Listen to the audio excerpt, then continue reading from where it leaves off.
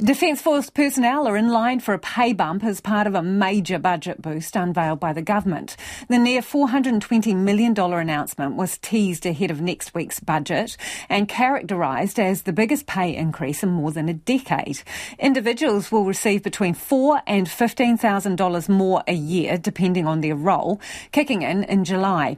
The Defence Minister, Andrew Little, told reporters the Force has lost about 10% of its workforce over the last year, and it's hoped a pay boost will persuade more people to stay.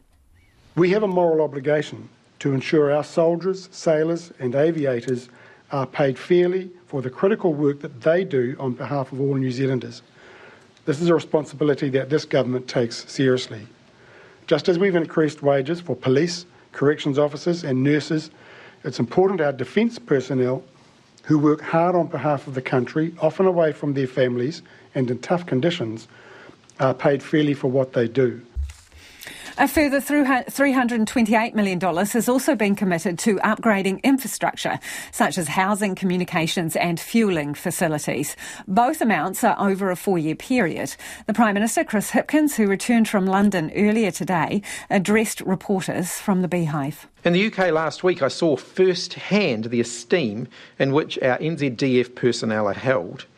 It was humbling to meet with our trainers putting in 100-hour weeks to ensure the Ukrainian armed forces have the skills necessary to defend their homeland against Russian aggression.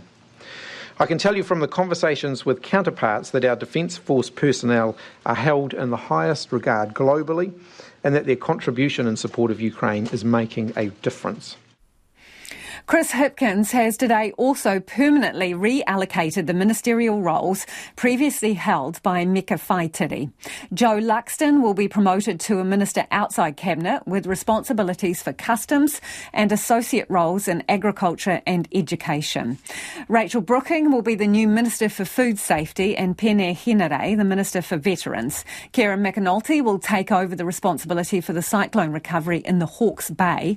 And in an unrelated move, Michael Wood will take over Nanaia Mahuta's oversight of the Waikato cyclone recovery at her request.